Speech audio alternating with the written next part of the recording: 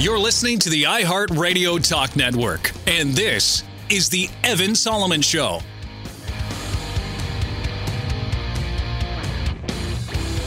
Happy Wednesday. Hello, Canada. How's it going? Coast to coast to coast. Spring's coming. We got a great show for you lined up. The War Room is standing by as Ontario goes to the polls. So we've got elections and abortion. We've got the president of the first airport for flying cars and drones. Yeah, we do. Maybe you'll have a flying car to get out of traffic. That'd be good. And so we're going to deal with that. I can't wait for that, actually. Like, how even realistic is that? I don't know. But I begin with an exclusive new poll that we can literally break right now from our friend Nick Nanos. This is an exclusive poll on Ontario because Ontario is going to the polls today, and Doug Ford and Andrea Horwath and Stephen Del Duca and the Green Party, they have one seat. Everyone's out there pitching. Fine, great. June 2nd is the big date, and we're going to cover it closely on all our stations in Ontario. Now, I know that we are on across this beautiful country in Quebec and British Columbia, but I'm intrigued if you're listening on those stations as well, if these issues resonate with you, because we've got exclusive new polling on what Ontario's election, the big issues are. And I wonder in Quebec and BC, if they had an election, if these are the same issues. I'm just intrigued because I told you yesterday that according to some data I'd seen, affordability, cost of living was the big ticket. Cost of living dwarfs everything. And this new polling exclusively done for Nick Nanos for CP24 and CTV News. So it's CTV News, CP24, and Nanos Research. This provincial polling in Ontario released May 4th right now, just under embargo until literally a minute ago. Get this. Now I'm going to not reveal what the most, I'm not going to say, oh, this is what people care about, because I'm intrigued what you think. This kind of stunned me. Okay. I'm going to dig right down. Guns. Stephen Del Duca, the Liberal leader, was on this program and he said, I'm gonna make all handguns illegal. This is going to put me on the map. Yeah, it got a lot of immediate attention. Do people care about the gun law issue? According to the Nanos research in Ontario, 1%. Like, it almost didn't register. In the GTA, Greater Toronto Area, really important area, 1.3%. Like, this issue does not track. Doesn't. What about untrustworthy government? I don't like Doug Ford. Time to change. Barely registers. 4% in the province, 4% in the GTA, rest of Ontario, 4%. Flat. Not a big issue. I thought fuel price, like, I'm just telling you, I thought gas prices, this is going to be massive. Barely registers. 1.9% overall. In the GTA, 1.2%, 0.5% in the rest of Ontario. So gas prices, not huge. It's like, wow. What about senior long-term care? Remember, after all the tragedy in the long-term care, will Doug Ford be punished for that? That's been a huge issue. 1.9%. These are, what is the most important provincial issue? 1.9% of people in the province. Like, it doesn't register as a significant issue. What about childcare? Doug Ford signed the big childcare deal with the federal government. 0.5%. In the GTA, 0. Rest of Ontario, 1.1. 0. Like, what? Taxes, 1.9%.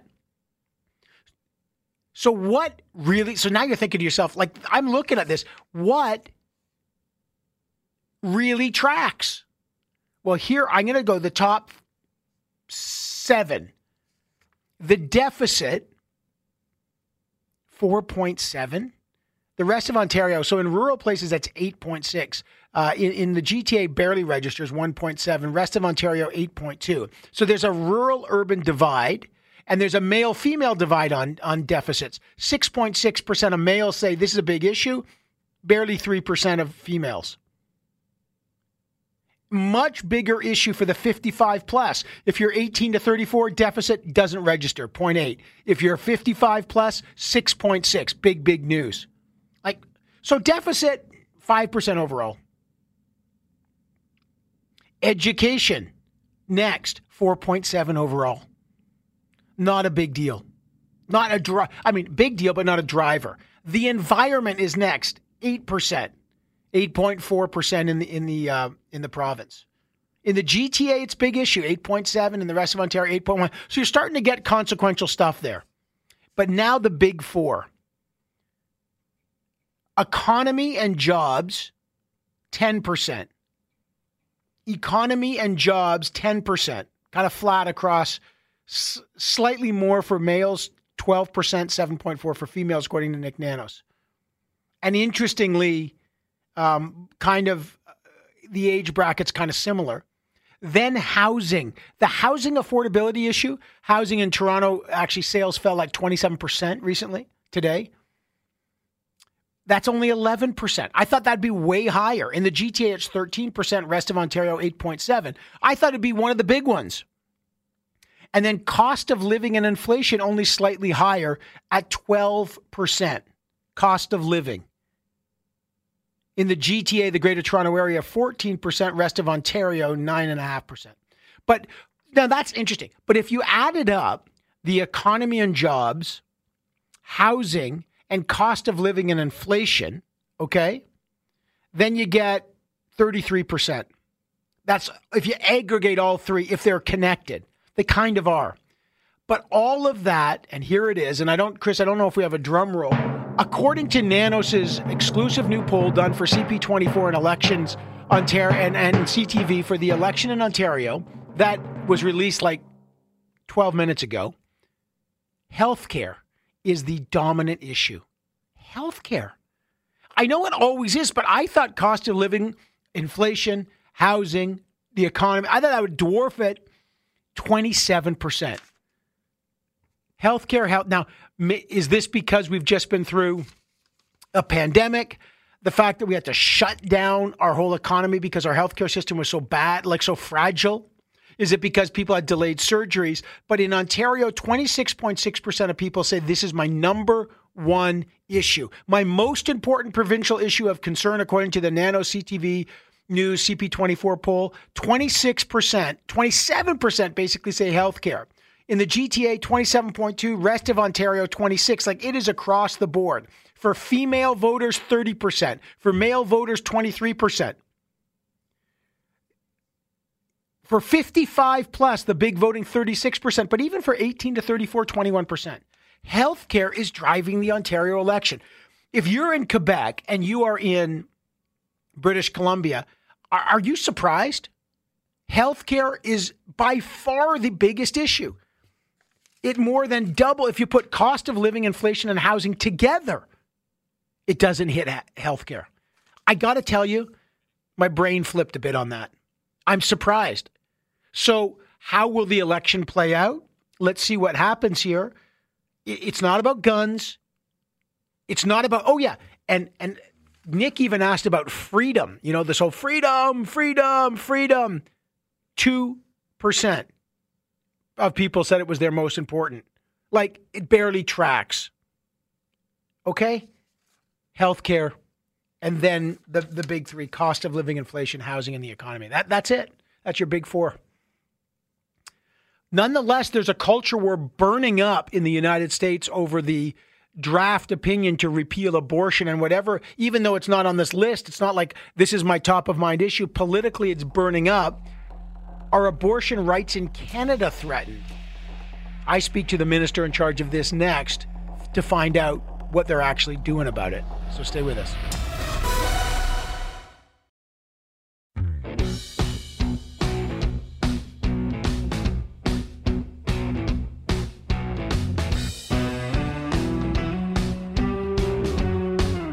As this story changes, we react. This is the Evan Solomon Show. Abortion debate is back in the United States, and that means it's back here. After Politico got the leaked draft opinion, unprecedented, wild, from the Supreme Court, that they, in June, will likely strike down Roe v. Wade. By the way, not a big surprise. Other decisions leading up, we thought this was going to happen, but wow, still a bombshell. And that will make immediately abortion in at least 50% of the U.S. illegal right away. They've got these trigger laws, that trigger bans. As soon as the Supreme Court overturns it, they're going to ban it in 13 states, and 13 others basically have already done that. So what about Canada? Well, look, just remember, in 1988, the Canadian Supreme Court struck down a federal law that criminalized abortion as unconstitutional. That's what our law stands. So access to abortion varies from province to province. BC had 23 service providers in urban centers, only one in rural in 2019. So what impact could this have? The Liberals said that they were going to make sure there's standardized access. That's what they promised in the last election, but they've made no progress on that. So I asked the Minister of Families, Children and Social Development, Karina Gould, will your government actually bring in legislation that will enshrine equal access to safe and legal abortion in Canada? Well, Evan, as you know, in Canada in 1988, the Morgentaler decision at the Supreme Court made it a constitutional right, a charter right of women not to be denied access to abortion. And so what our government is doing is working through the Canada Health Act to ensure that all provinces and territories provide safe, legal access to abortion. Yeah, in 2021, your government promised to expand access to abortion services by establishing formal regulations under the Canada Health Act. What's the progress on that, though? Yeah, they're being developed. As you know, regulations take a bit of time to go through, but Minister Duca is working through that. As you'll also know, we did enforce the Canada Health Act with New Brunswick that had limited some access, particularly at Clinic 554. And so we did enforce that with New Brunswick, and we'll continue to do that because, there are issues around the country. Unfortunately, the news out of the United States late last night is not something that we're immune to here in Canada. There are many forces, frankly, in the Conservative Party of Canada that are looking to limit a woman's right to access reproductive and sexual health services. I want to get to that because, you've got also so-called pro-life members in the Liberal Party as well. But access to abortion is a patchwork across Canada. Will your government institute a federal standard of access? So we're working on that. Last budget, we announced a $45 million fund to work with community organizations to support access to reproductive and sexual health services to particularly vulnerable groups. But we know that, if you live in a remote or a rural community, it can be really challenging to access those services. And so absolutely more needs to be done. And we will do that through the Canada Health Act. Okay.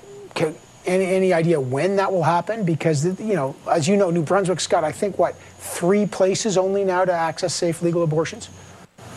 Yeah, no, that work is very much underway. You'll appreciate the last election happened about 6 months ago. And unfortunately, for the past 2 years, we've been dealing with the COVID crisis when it comes to the public health emergency that we've been having. But I know that Health Canada is working on this, and I know that this is a top priority for Minister Duclos. If Roe v. Wade is overturned in the U.S. and it's still a draft opinion, would Canada consider allowing Americans to access safe legal abortions here in Canada? Well, it's a really good question. I think we need to see what happens with this. Certainly, it's very alarming what was announced last night or what was leaked last night. I think it's very alarming not just for women in the United States, but quite frankly, women around the world as, their rights are being threatened. I think that Canada has been a leader when it comes to access to sexual health and reproductive rights internationally. When I was Minister of International Development, we were one of the top funders of sexual health and reproductive rights. And so we'll be watching this situation very closely. Okay. Another promise was that your government would axe or take away charity status for anti-abortion organizations. Is that on the table?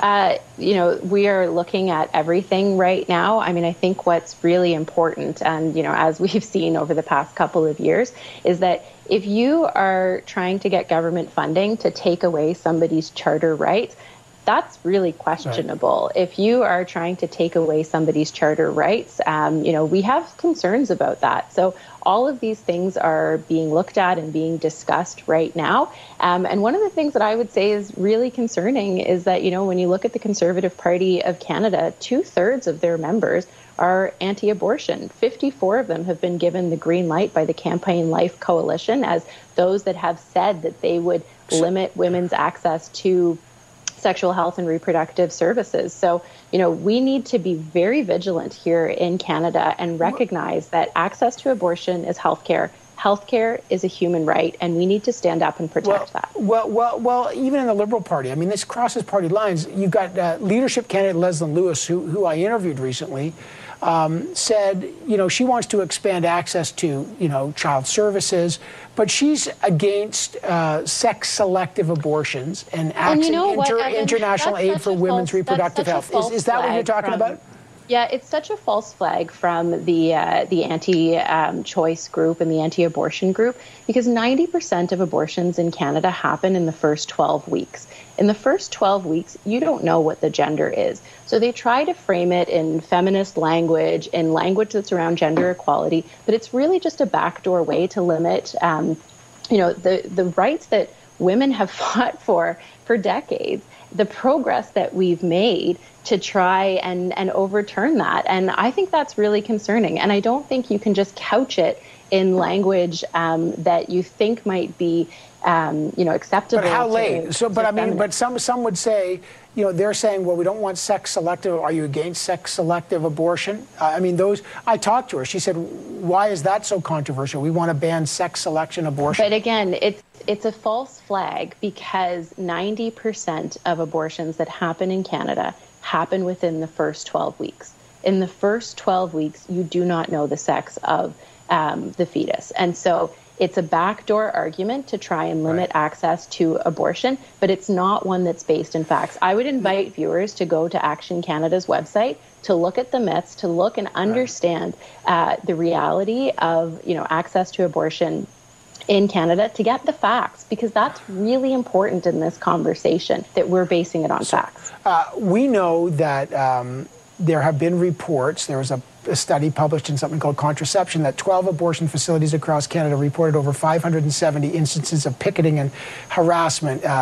Now, your government passed a bill that would basically say you can't really obstruct access to health facilities or intimidate people. Does that apply to abortion clinics? Well, it applies to health facilities, right? And abortion clinics are health facilities. This is, again, a really important issue, and I'm glad you raised it, because today, in Toronto, there were people who were harassing people who were trying to access reproductive and sexual health services. And this is something that's really important, and I think, important for Canadians to understand across the country. In the previous Liberal Ontario government had passed legislation to provide a buffer zone around abortion clinics so that people could access those services safely. The current Conservative government, led by Doug Ford, rescinded that legislation. So anyone who's walking into a clinic that provides those reproductive and health services can be and is often targeted and intimidated with harassment. That's unacceptable. That should not happen in Canada. But as I said, there are many forces at play within particularly Conservative parties, both at the provincial and federal level, that are making it harder to access these services and intimidating people who are seeking these services out. That is their charter right in Canada. That is Minister Karina Gould. So look, this is starting to play out here. It will play out in the Conservative leadership race. We'll talk about that in a minute. But given the fact that it's an election day in a province, why don't we ask this? On this day, the NDP federally are proposing changing the voting age to allow 16 and 17-year-olds to vote. Let's do a call on that. You know where I stand. I've always thought 16-year-olds should vote. 1-855-633-1010 or 71010. 1-855-633-1010. Should 16 and 17-year-olds be able to vote?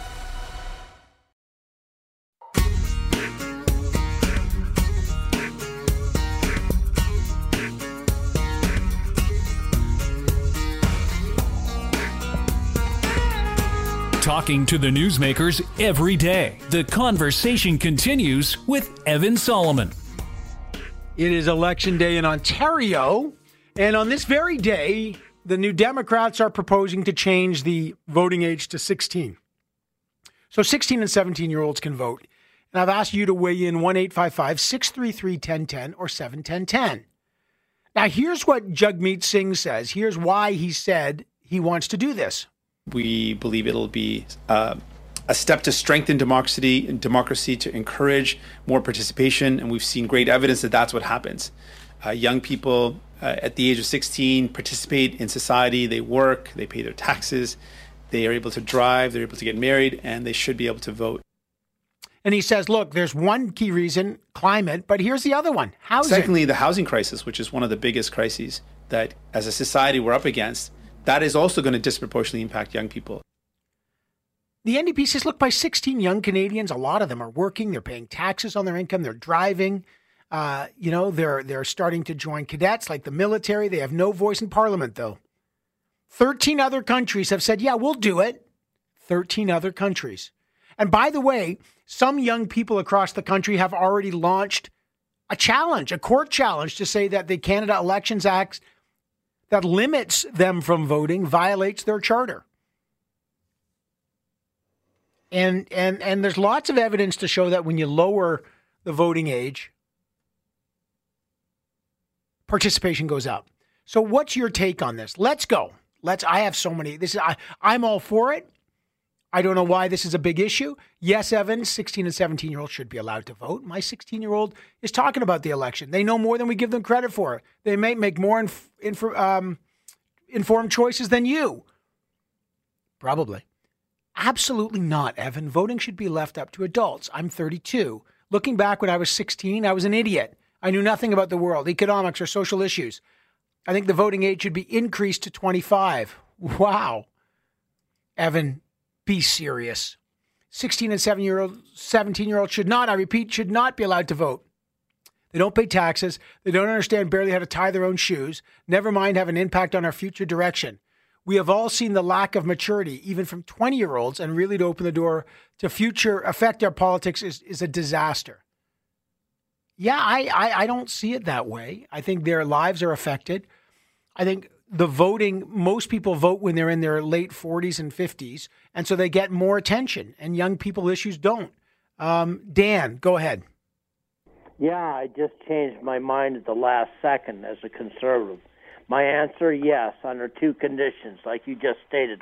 They take a political science course, or they're any branch of the part-time militia, Army cadets, Sea cadets, Air cadets, or any part of the Army Reserves, and they're participating, then they should be allowed to vote. If they don't have any of that, then they have to wait until they're 18. Is that fair enough?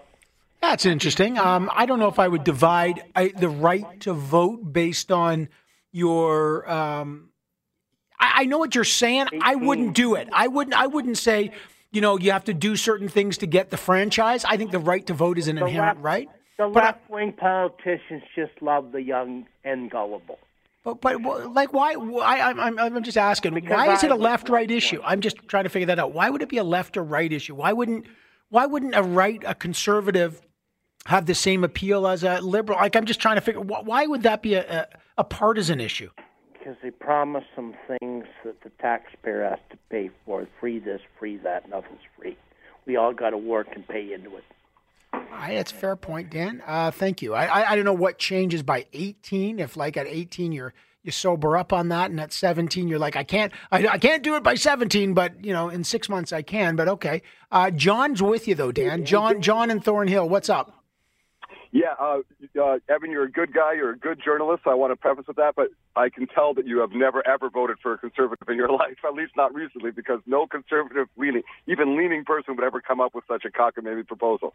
If, as I said to your producer, in a perfect world, which we don't live in, and it's not politically viable, but yeah, in a perfect world, you wouldn't be able to vote till you were around 25, because a lot of mainstream science, we're not talking about fringe science, we're talking about mainstream, by all the sort of top medical journals in the world, show that the frontal cortex of your brain, which is the rational part of your brain, is not really developed for most people till around 25. young people can be very bright in terms of learning new subjects. In fact, they're brighter than older people in terms of learning new subjects quickly. But they're morons, including myself. I'm not excluding myself from that situation when they're that age. They barely pay any taxes. It would basically be a left-wing vote,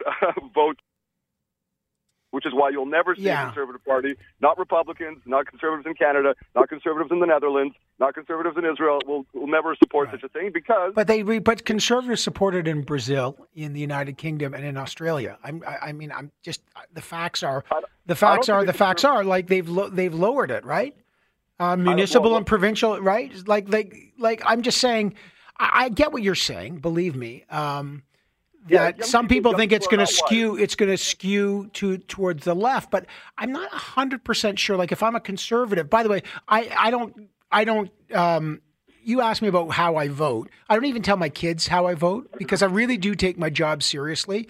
And I will tell you this honestly. I've been across the spectrum. One of the reasons, I've been asked to get involved in politics a million times. I've been nonpartisan. I really take that seriously. I know people say, oh, you're left or you're right. I've been accused of everything. I'm doing my best to try to challenge people on all sides. I'm not fundamentally a very partisan person. I'm more a common sense person, to be candid.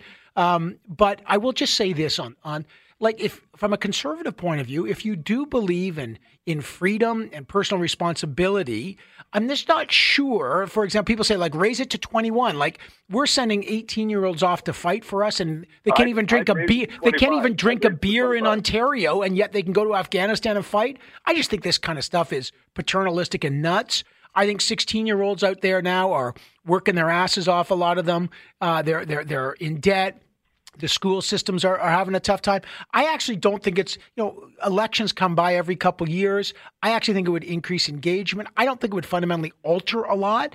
And I think it may make look at political parties got to fish where the fishes are. And if there's votes to be had, they'll design policies for those people. Isn't that, isn't that right? Would be a bad thing. That would be a bad thing to design policies for people who don't know us. And in the aggregate, obviously, there's always exceptions, but in the aggregate, don't have a stake in the thing because they don't pay. In general, I'm comparing it to other demographics. Okay, fair enough. Your 16-year-old's not paying your tax.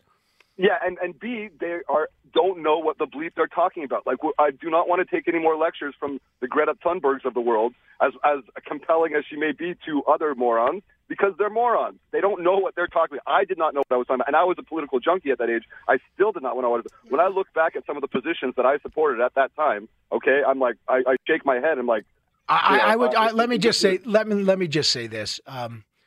If age was an inoculation against stupidity, we'd have a much smarter political class, but it doesn't seem to be. I wish it was, but I haven't seen any great evidence of that, and I've learned a lot from the young folk. But listen, I get your point. It's a good one, man, and I appreciate it, John. Do I have time for one more? Let's get Mike. You've got teens. Go ahead, Mike. Hi, how are you? I'm great. What's up? Well, I agree with that last guy. I think at 16 years old, and I have 4 boys, and I've gone through all their ages. One of them's just getting up to 16 now, and they're all bright. But you know what? They're not prepared to make decisions based on facts that are out there now. I think you need to let them develop a little bit more. There's plenty of time for them to vote, and there's plenty of time for these parties to try to, as you say, kind of tailor stuff to them. But at 16 is too early. Let me ask you something. The age of criminal responsibility in Canada, 12 and under. You're mature enough to be held criminally responsible at 12, but you can't vote at 16. Again, something that to me is odd. Why? If they're so immature, why do we hold them criminally responsible? Well, because I mean, what they're doing is they're committing a criminal act, so they're doing something that's that they know. Every kid is taught right from wrong when they're from a very young age, right? But to understand complex issues, that's you're asking. That's listen, it's a fair point. I'm not rushing it because, I hit these breaks, so I hate cutting you off, Mike. I got 2 kids too. You know what? Listen, this is a really good debate. Are they at 18? Do they magically become more mature? I don't know. It's a great debate. I appreciate it. Send me more texts. I'm listening to this. Speaking of that, I've got we've asked all the provincial leaders to come on. I got Stephen Del Duca on the other side of a break. Hang in there, folks.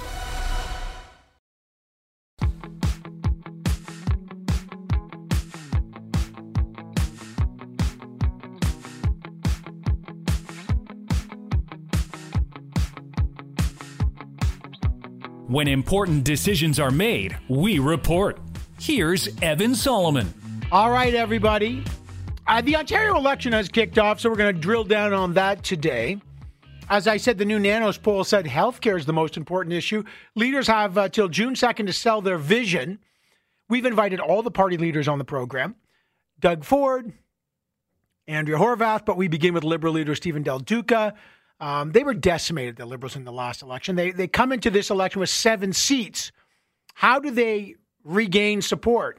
Well, the first question I asked Stephen Del Duca was, all right, we've seen the polls. For you, what is the main challenge and what is the main framing of this election? Well, first of all, as you mentioned, Evan, the next election is effectively underway. The future of this province, of course, is at stake, and there's a clear choice in this election campaign between the Ford Conservatives, who want to continue to drag this province backwards with policies that will largely make only the richest a lot more rich, and Ontario Liberals, who are determined to make this province a place to grow healthy, a place to grow old, a place to grow sustainably, with a positive plan for our province's future. And that's what we are determined to deliver. Well, it looks like he's buddying up with Justin Trudeau. Yesterday, they each put in $500 million in Windsor and Brampton, the auto plants. Justin Trudeau standing shoulder to shoulder with Doug Ford on the eve of an election looked like a political gift, and it looks like they're both investing and doing industrial support. Did that hurt your pitch that he's regressive? It looks like he's in line with the Liberal government in Ottawa. Well, first of all, I think Justin Trudeau was governing yesterday, but everyone in this province knows that Doug Ford has been campaigning for months rather than doing the responsible thing to lead and govern this province. Look, I welcome investment into Ontario. I want good jobs in Windsor, Essex, and elsewhere. I'm an electric vehicle owner, so of course I love that technology. But we know that Doug Ford is someone who doesn't support electric vehicles. We know he got rid of the incentive program. And we know, again, that he is going to drag Ontario backwards. That's why Ontario Liberals are focused on making this province a place to grow.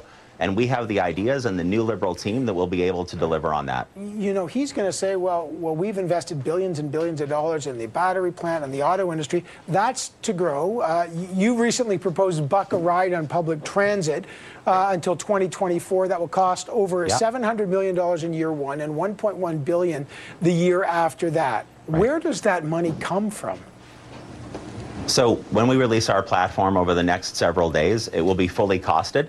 And the good news is that it's a plan that's balanced, it's responsible, and it will be delivered upon by a new Ontario Liberal government. Last Thursday, we saw Doug Ford present a budget that contained no plan.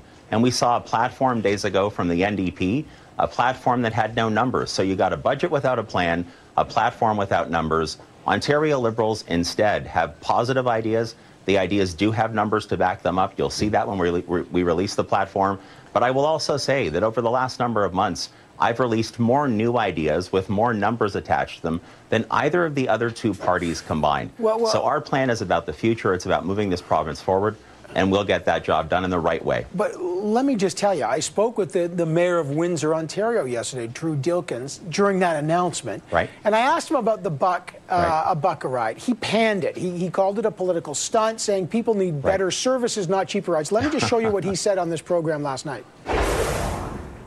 I hear from very, very few people about the cost of transit, recognizing that a monthly pass for the average user is really, we're talking about filling up a tank of gas, about $90 in the city of Windsor. And so this may play well in the GTHA, but in a city like mine, what riders want is actually better service. They want to be able to connect the transit services in adjoining and adjacent municipalities and further into Essex County. And so I think it's a bit of a, it's a bit of a political stunt, and transit is already so highly subsidized from the municipal tax base that to think of, going to a buck a ride, how much do we have to spend to move the needle? Probably almost nowhere at all.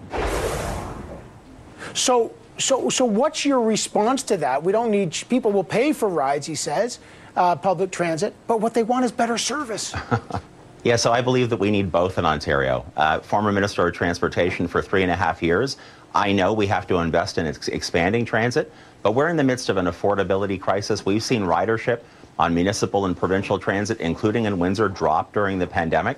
I want more people everywhere in Ontario taking public transit, and I want to make sure that we do have more service. By the way, that's why In addition to buck a ride province-wide, we've also said we will give municipalities like Windsor an additional $375 million to support transit operations. It shouldn't be either or. Right. It's got to be both when it comes to public transit. Again, this is a clear choice between us and the Ford Conservatives who want to take Ontario backwards. I just wonder when you say that, like Doug Ford, he's got this childcare deal. He agreed with the federal government. I've talked about the $1 billion investment for electric vehicles and battery production in places like Windsor and Brampton. Right. His budget doesn't look like he's got a plan to balance it. What distinguishes your party from the PC party at this point? Will you have balanced budgets? What is the distinguishing feature here? So again, you talked about his budget from last Thursday. I couldn't make out a coherent plan for Ontario's future coming out of that budget, which, by the way, the lack of a coherent plan is fairly typical of Doug Ford. Throughout the last 4 years, we've watched him and his team flip, then flop, then flail. This kind of chaos and the kind of cuts they've delivered to Ontario families, they're not good enough for this province. So as I have been saying over the last number of days, Ontario Liberals will make this province a place to grow again. We're going to make sure you can grow old because we're going to ban for-profit long-term care and put home care first. We're going to make sure you can grow sustainably by planting 800 million trees and delivering $1 transit fares. We're going to make sure you can grow your family by properly funding and supporting publicly funded education. That's a stark difference between what we will do for the future and how Doug Ford wants Ontario to go backwards. Well, the key is let's see the numbers. As the Ottawa Mayor Jim Watson said, those are promises. We want to make sure that there's actual money to back it, and we'll see when the numbers come out as this campaign kicks off. Ontario Liberal leader Stephen Del Duca, thank you, sir. Appreciate your time. Thanks, Evan. Take care. Okay. This is going to be an interesting election. Look, Doug Ford 2022 is not Doug Ford 2018. He has moved into the political center and across the political center. I spoke to, I can't say who, a high-level federal conservative who literally said to me, "Welcome to the Communist Republic of Ontario under Doug Ford." Like industrial policies, not balanced budgets. They, some conservatives who are sort of more on the right side of that spectrum believe that the progressive conservatives in Ontario have moved too far to the left. And they're literally standing side by side with Justin Trudeau as best buddies. You remove the fight over the carbon tax, over the price on carbon between Ford and Trudeau. They've been buddies on it. Childcare deal, check. Industrial policies, investment in car company, check. Like they get along. And the truth is, there are some reasons. The riding federally that overlaps Doug Ford's riding provincially is Christy Duncan. She's a liberal. So you got people in like the heart of Ford Nation who vote liberal federally and Doug Ford provincially. And Ford's looking at that and saying, yeah, that's where the sweet spot is. So we'll find out if he can hold on to the center there.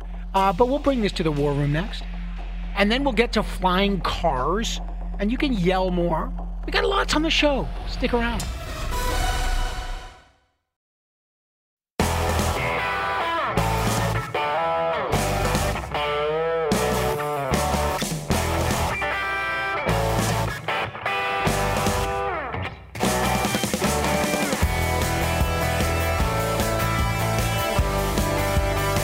You're listening to the iHeartRadio Talk Network, and this is the Evan Solomon Show.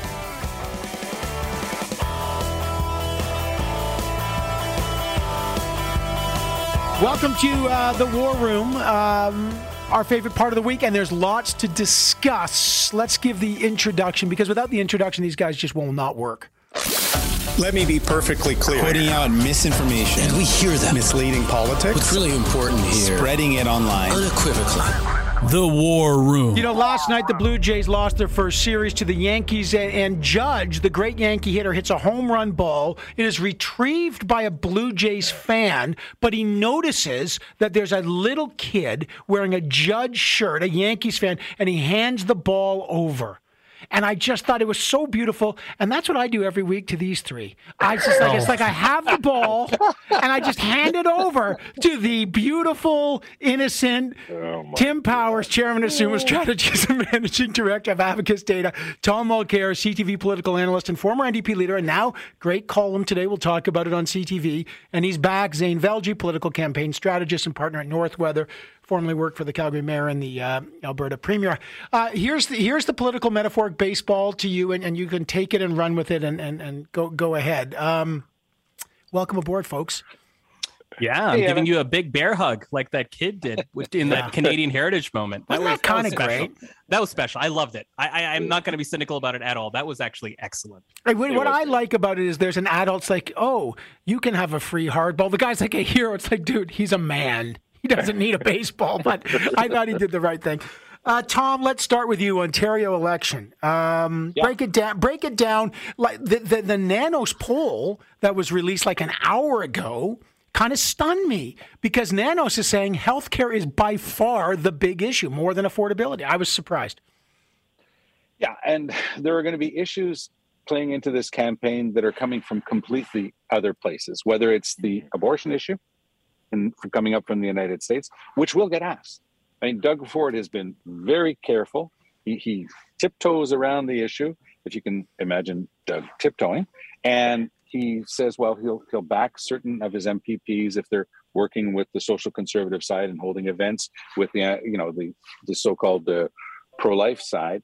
But at the same time, he himself doesn't want to get caught up too much in it. But it's going to be there for him. And if by chance we get the Supreme Court decision in the States, it'll come fast forward. He's facing two opponents who are dividing the vote almost perfectly for him so far. And if that stays the case, he'll be in the same position as François Legault in Quebec. The divided opposition simply means Legault is going to walk towards his majority, and Ford could very well pull the same thing off. Now, the Liberals are going to be telling a different story. They're already claiming that they're well ahead of the NDP. And the NDP made an odd decision yesterday to start the, don't split the vote, vote for us argument. You would have thought that they would have waited for the campaign to mature a little bit. So it's off to an interesting start. I do think that Ford got this thing if he plays his cards right. And it's turned out that he's a much more deft player than anybody gave him credit for in the past. Yeah, well, Tim, maybe not just a deft player, but it's like costume change. The Doug Ford of 2018 is gone. He's a new guy. He's a different guy. Well, change the word deft for deaf. He was a bit tone deaf when he started and very off base. He apparently now has a hearing aid and is picking up what he needs to pick up to be successful. But on the healthcare, I'm actually not surprised by that, Evan, because I don't know what Nick asked in his question, but I think that is a synonym for pandemic recovery and the way the system worked or didn't work for you or worked or didn't work for your family. So I'm not surprised that is there and dominating, because we've seen on our side with Abacus, healthcare, as Zain and Tom and always is a top-level issue. It's just how it's considered by voters. And Ford, for the most part, has an okay record on it. Del Duca has no real runway to go after him on it because, again, they were in government for 15 years, and that's going to get thrown back in their face every time he offers a criticism. Horwath may have a bit more space there, but again, as it comes to Andrea Horwath, fairly or unfairly, because she's so familiar with Ontario voters, having run since Dalton McGuinty, I think the perception of her is built in. So she may have a good issue, but people have decided where they want to go with Andrea Horwath. I think last time was their best chance. So Ford has some pretty good circumstances for that issue working for him. Yeah, 27% on healthcare, Zain. Cost of living and inflation, 12%. Housing, 11%. Economy and jobs, 10%. Environment, 8%. Education, 5%. Debt and deficit, 5%. By the way, freedom, almost nothing. What do you make of this? Well, let me take Tim's deaf and now turn it into debt, because as to what you alluded, Evan, on that poll, what shocked me, and it's been consistent with other polls beyond the Nanos poll, is how low debt and deficit are, which I think gives you the justification, or at least the understanding now as a voter, in terms of why the PC party is spending so much in that budget that they're running on, why everyone is pandering to progressives. The next roughly 30 days, it's for you progressives in Ontario. $1 a transit ride, electric vehicles, progressive utopia for you, because that's where every party knows the votes are. And the appetite to solve debt and deficit issues is not there right now. In fact, the appetite to solve affordability issues by spending more certainly seems to be there. I'll also highlight that on that issue tracking, when you combine housing, cost of living, and jobs and economy, it's very formidable as a competitor, if not a greater sort of cluster than healthcare. And I think for progressives, especially the NDP and the Liberals, to not take too much stock that healthcare is the number one issue and that they can go back to the COVID well, because there's probably a ton of value they feel like they can go in politically hammering forward on COVID. Don't conflate healthcare for COVID, and don't lose your sight on cost of living and economy issues, even though as independent line items on this poll, they may not be as high as healthcare. Yeah, COVID, by the way, was tracked at 4.1% when you ask about mandates and managing COVID-19. By the way, Mulcair starts with deft. Tim decides to roll it into deaf. And then jumping on the train, Zain goes with dead. My God. What do you got, Evan? What do you got? Well, I said this adds to the depth. And this is and pretty that's good. worth more than $1 on anything, Evan. Let me go. What about that, Tom? Is that a gimmick? Like, by the way, transit wasn't as high as I thought it would be. But what about these things? Like $1 a ride for 2 years, it's going to cost over $1 billion in the second year. The Liberals have pitched that. It didn't really track. No, $1 a beer worked last time for Ford, and it worked well. I mean, it was a way of saying, he understood what the priorities were for the average folks.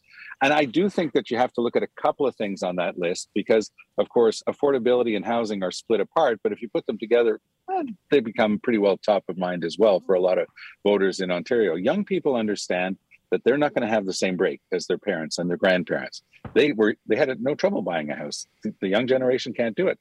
They're listening to Poilievre, even if they're very progressive on social issues and environmental issues. They're listening to Poilievre because he's the only one talking to them about their economic issue. And I was talking before about how outside influences, I gave the example of the abortion issue coming up from the States. Well, I'll tell you, the Conservative campaign is going to play into this thing as well, because Poilievre is really igniting a fire, especially amongst younger voters. If you look at Andrea's vote, she's got 18 to 34-year-olds up the wazoo. Apparently, they're all with her. But that's what Singh had last time around. But the ones that like the NDP, unfortunately, don't turn out to vote. Are the younger ones who are looking at these economic issues, these affordability issues, the housing issue, are they more likely to come out? Is it motivating them to actually come out and vote? And I think it is, because it's something that's personal to them. They do care about big honking social issues, but at the end of the day, you've got to talk to people about what's in it for them. And I think that cross-pollination from the federal Conservative leadership campaign to the provincial campaign might actually wind up being a bit of a benefit for Ford. And I liked what Tim was saying before about Horvath, because she really is. I mean, Andrea's just a wonderful person, a great politician, but she's been at this for a whole long time. So it's very hard for her to say, this is, they put the big red new stamp on it, or orange in their case. Good luck with that. It doesn't Although work. sometimes it worked. I mean, Jack Layton ran before he really caught fire. He ran and ran. All right, let me take a break. I want to pick up on what Tom's saying with Zain and Tim, and as the war room comes back, and the abortion debate, the Conservative leadership debate. How does it all play in?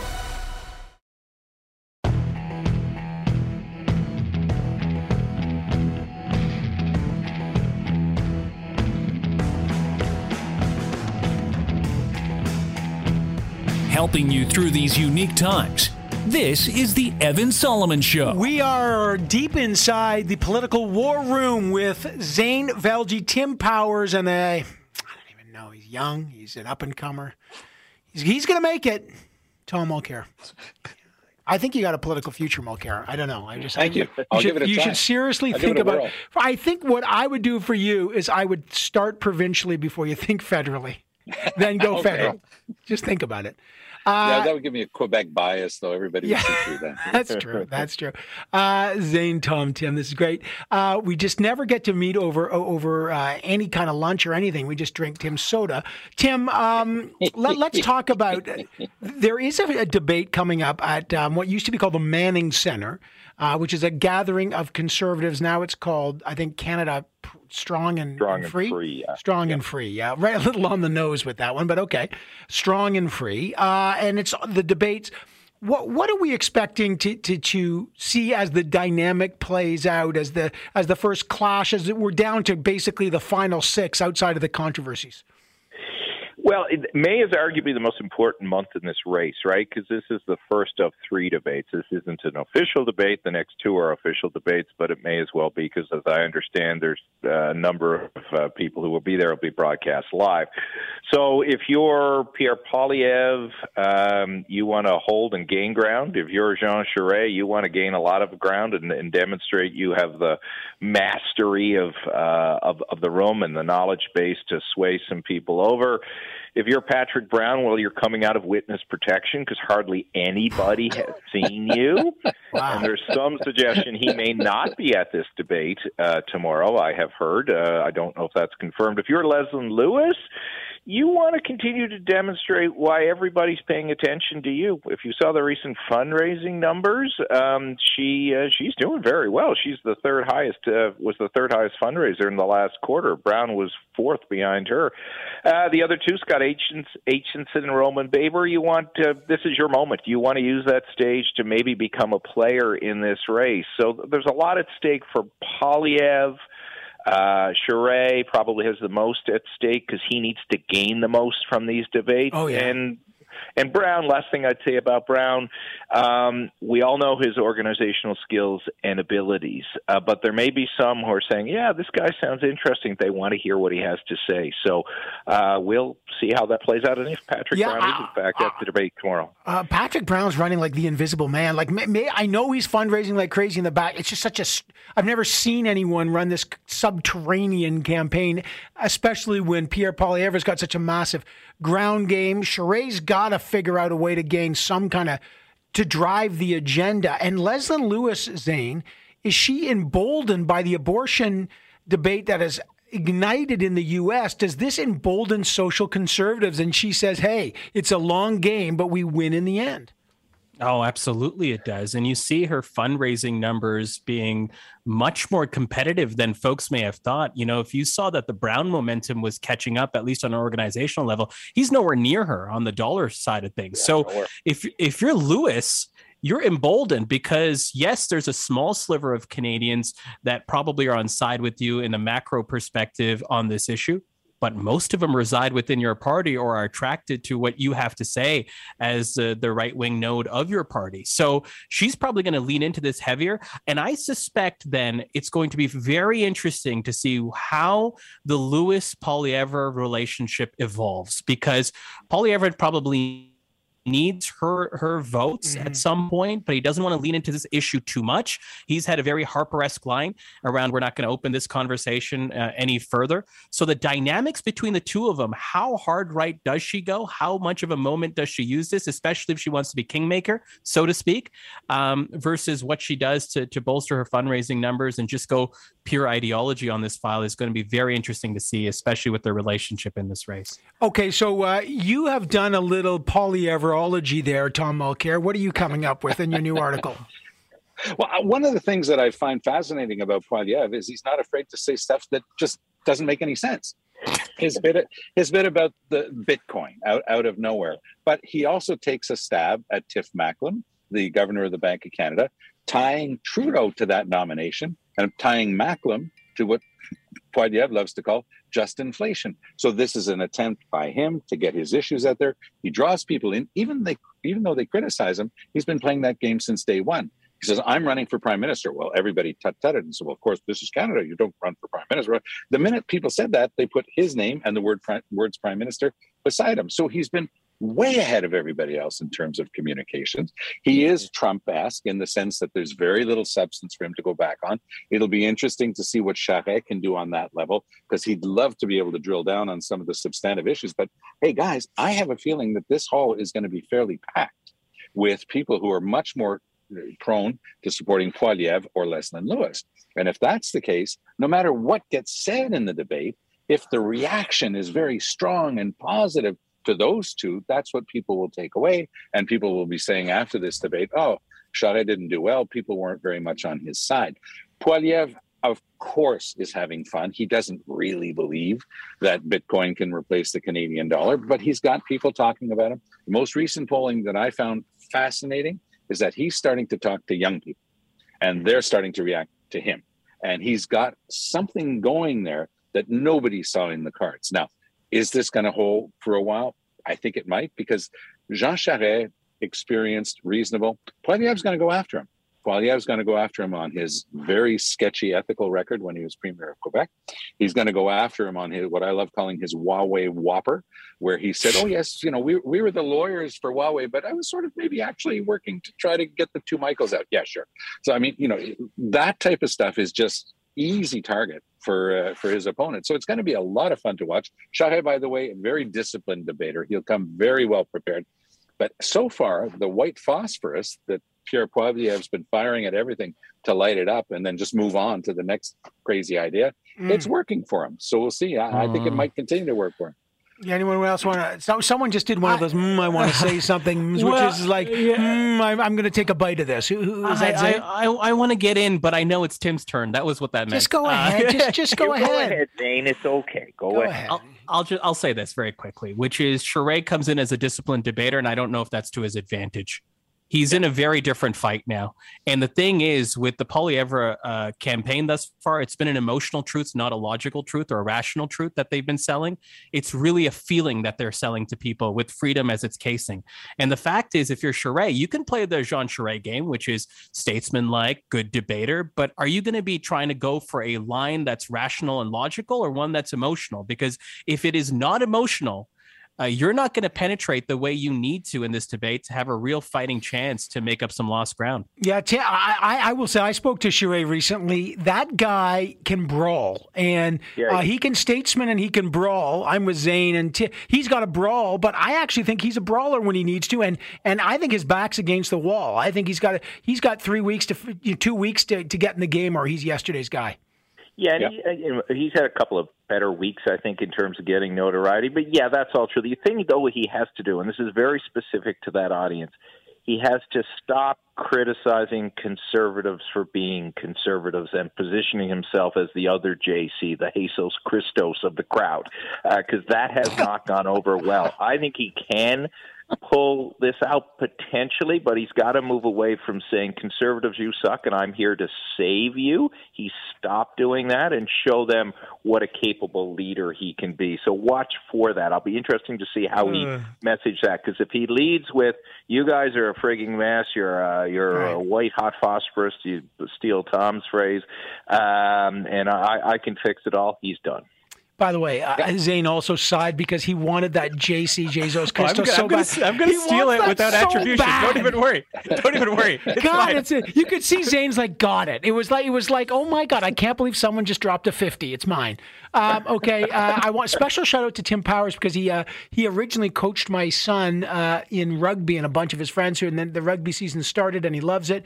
Got his first bloody nose, so that's wait till the broken one, Evan. Wait till the broken one. That's nuts.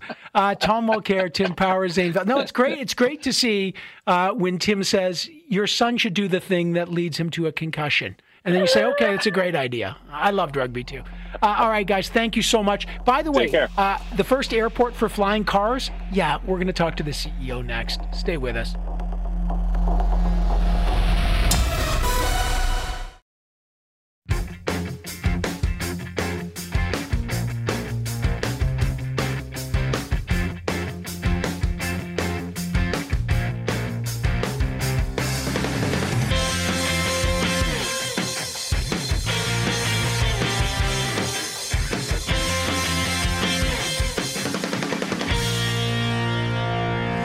From coast to coast to coast, the newsmakers talk here. This is the Evan Solomon Show. For so many people, they're just trying to figure out if they can get an electric car. And we're going to talk about that in a minute. Whether you're ready to make the big jump and what the subsidy should be and what the pluses and minuses. But there's even another jump. Flying taxis and drones. That's right. You see drones all over the place. Amazon is starting to deliver stuff with drones. But what about a flying taxi? Like, get out of traffic. Well, in the UK, the world's first airport for flying taxis and drones has opened, and the founder and executive chair of Urban Airport, Ricky Sandhu, joins us now. Hello, sir. Hi there. Good morning. It's hard enough to get an Uber or a cab where we are right now. What is the Urban Airport? Like, what? I didn't even know there were flying taxis. Well, yeah. So flying taxis are something which is going to become a very normal part of our daily lives. In the UK, there are companies who are aiming for certification of their air taxis as soon as 2024, 2025. And so we're busy kind of laying the groundwork, if you like, to make sure that when they are certified, they have somewhere to land and take off from. So my company, Urban Airport Limited, based in the UK, we're working very hard to make sure that when they are certified, they do have a safe place to take off and land from. And we're really proud to have opened the world's first fully operational urban airport in the UK about a week and a half ago. But what happens now? I mean, like we'll talk about flying cars and flying taxis. Because are you just talking about, is a flying taxi just at this moment a helicopter, or is it actually a car that is a plane? Well, right. So, good question. So a flying taxi. They're kind of called. Their official name is an eVTOL, an electric vertical takeoff and landing aircraft. And the air taxi that we have in our hangar in Air One in the UK is a Supernal air taxi, and Supernal is a part of the Hyundai Motor Group company, and their air taxi is, I guess you could call it a combination of an electric helicopter and a small electric fixed-wing aircraft. And that's kind of the unique thing. So these air taxis are mostly designed to be electric. They have distributed electric motors. They have several horizontal and vertically rotatable rotors. But there are also more and more of them. And the one that we have in our hangar, they have a fixed wing also. So it's a combination of a electric aircraft and a helicopter. I'm looking at this Supernal, which is the eVTOL Supernal made by Hyundai. As you say, like, it looks like a plane. First of all, it looks expensive. Where can something like this land? Like, when I take a cab, price is an option. Like, how far does this go? Like, why would I use this? Because it looks pretty expensive. Right. So to make them and to certify them is really expensive. Yeah. But the whole goal for the industry and the whole goal for Supernal and others as well is to make it affordable.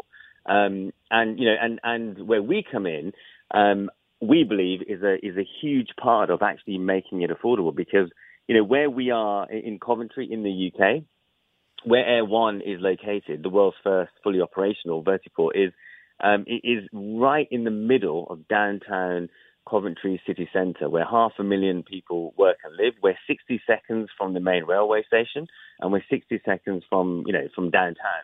And so we have managed to, with our technology, create a very ultra compact airport. And that means, it's really small. So it fits into these dense locations, which then means that the capital expenditure of building the infrastructure is lower. But where would I take it? Like, I get off the train, I'm like, okay, I'm coming to Coventry. I say, I'm going to jump on the Supernal, and I'm going to go. So how far would it go? What kind of pricing would it be? Just give me like a normal scenario where someone may be using this service. Okay, sure. So from Coventry, you've just hopped off a train. You're kind of connecting to the Supernal aircraft. It flies 200 miles per hour. and it has a range of about 200 miles also. So from Coventry, which is in the centre of the UK, you could fly to London in around 25 minutes. And so you're kind of saving 30 minutes on a journey that you would normally take on a train.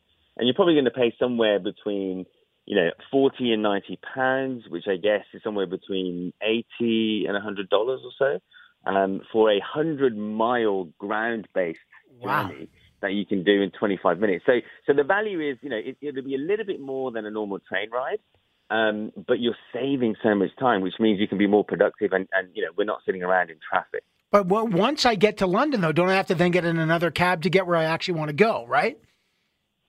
Okay, so that's where we come in, right? So if we can using our technology, have very ultra-compact vertiports, that means we can be in really dense locations. So you're not landing kind of out of town where you would normally have to land in a helicopter or in any kind of aeroplane. So with our infrastructure, if you can land right downtown, when you land, you hop off, grab a coffee, and then you're walking into work, you're walking home, and maybe you're also having to connect on a bike or a short distance. Right. So the key thing for us is to make sure we get you right downtown into those locations where you would not ordinarily be able to land. And now, so you got this thing. Now, that's early. There's a couple years away of really getting some traction on this stuff and license. What about drones? Are you going mad with drones right now? Well, yeah. So the whole of last week, in fact, last Monday on the 25th of April, which was our launch day, we had something amazing happen. So we had a Malloy Aeronautics drone. It's a UK-based company. They design and build and sell drones to the UK military and all around the world. They actually took off a drone that carries 70 kilograms. I can't convert that to pounds right now, but 2.2 kilograms per pound. So you're getting like 160 pounds or something. 160 pounds payload, which is amazing, right? So that was flying in a ultra dense downtown location, which has never happened anywhere before in the world. So a super, a drone about the size of your single bed, taking off with that payload in a downtown setting. So yes, so cargo drones and cargo logistics is going to be a huge part of the next couple of years, and already, last month. In Ireland, there were over 160,000 drone deliveries, and that was just last month. So it's a really rapidly growing industry, and so we're here to support all kinds of drones and eVTOL. Right, that's the money, so and if you can carry, I think it's technically 154 pounds, but if you can carry 160 pounds with drones, drone delivery is money right now. Like, I get that eventually flying cars and taxis is sexy. You're getting on radio shows. But that's a ways away. But boy, it's a real now business, drone delivery. It's really happening, and it's something that we all kind of think is going to be somewhere down the line, and we're all kind of thinking, we have drones for recreational purposes, but actually drones can, they're going to have a big impact on us. And some of the work that we did with the UK government starts to demonstrate that actually a payload on a drone that's comparable to a low-carbon vehicle can save up to 50% in terms of carbon emissions. And so if we can figure out a way, which is what we're working on, to have drones fly safely and securely from point A to point B via an orchestrated air architecture, it's going to have a real impact on our cities and the way that we live, actually. So it's a really exciting business use case. But also it's a way to make our cities cleaner. Yeah, and listen, if you can tell the drone to come over here if they can get me out of traffic. Ricky Sandhu, founder and executive chair of Urban Airport, the world's first airport, not only for flying taxis, but for drones and drone delivery in the UK. We'd love to pull back the curtain and look into the future. Ricky, good luck. Best of luck with that. Thank you, sir. Thank you. Speaking of cars, I know the flying taxi thing is, George Jetson stuff. But are you going to make the jump to an electric car? I'm really intrigued. Is your next car purchase electric? 1-855-633-1010.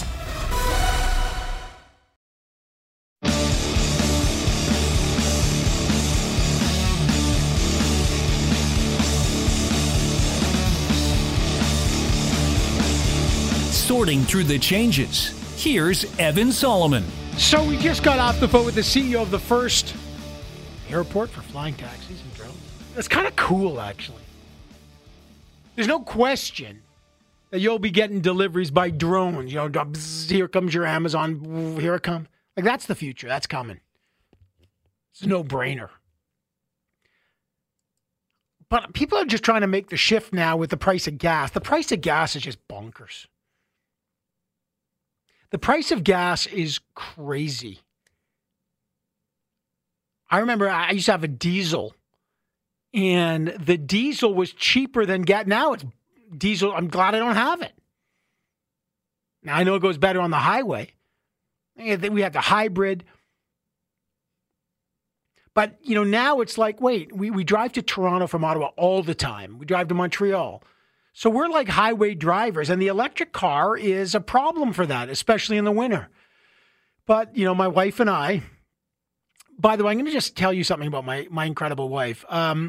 She's so organized. She's like a chief of staff at a great nonprofit, Students on Ice. She's the most organized, disciplined, leadership, great person. But she's got one weird blind spot, which is when she drives our car, she lets the tank go to empty, and I hate it. It's like a pet peeve. Like, when you're on the highway, you fill up at halfway in case there's any emergency. But she doesn't. It's a weird blind. Just this last weekend, she drove to Toronto, almost ran out of gas, drove back with my mom, almost ran out of gas, and she's embarrassed. She knows it's a blind. It's like, okay, how would she do with an electric car?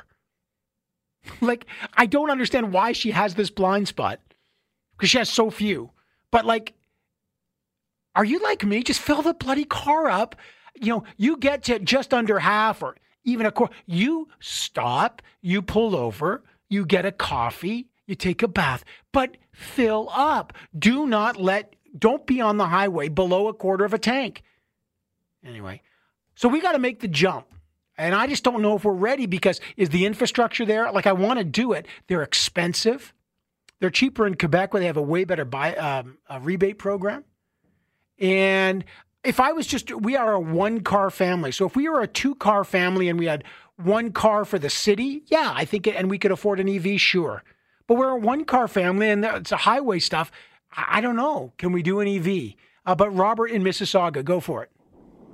Yeah, hi, Evan. I love your show. Thanks, man. I have to ask two questions before I buy an electric. I'm thinking about it.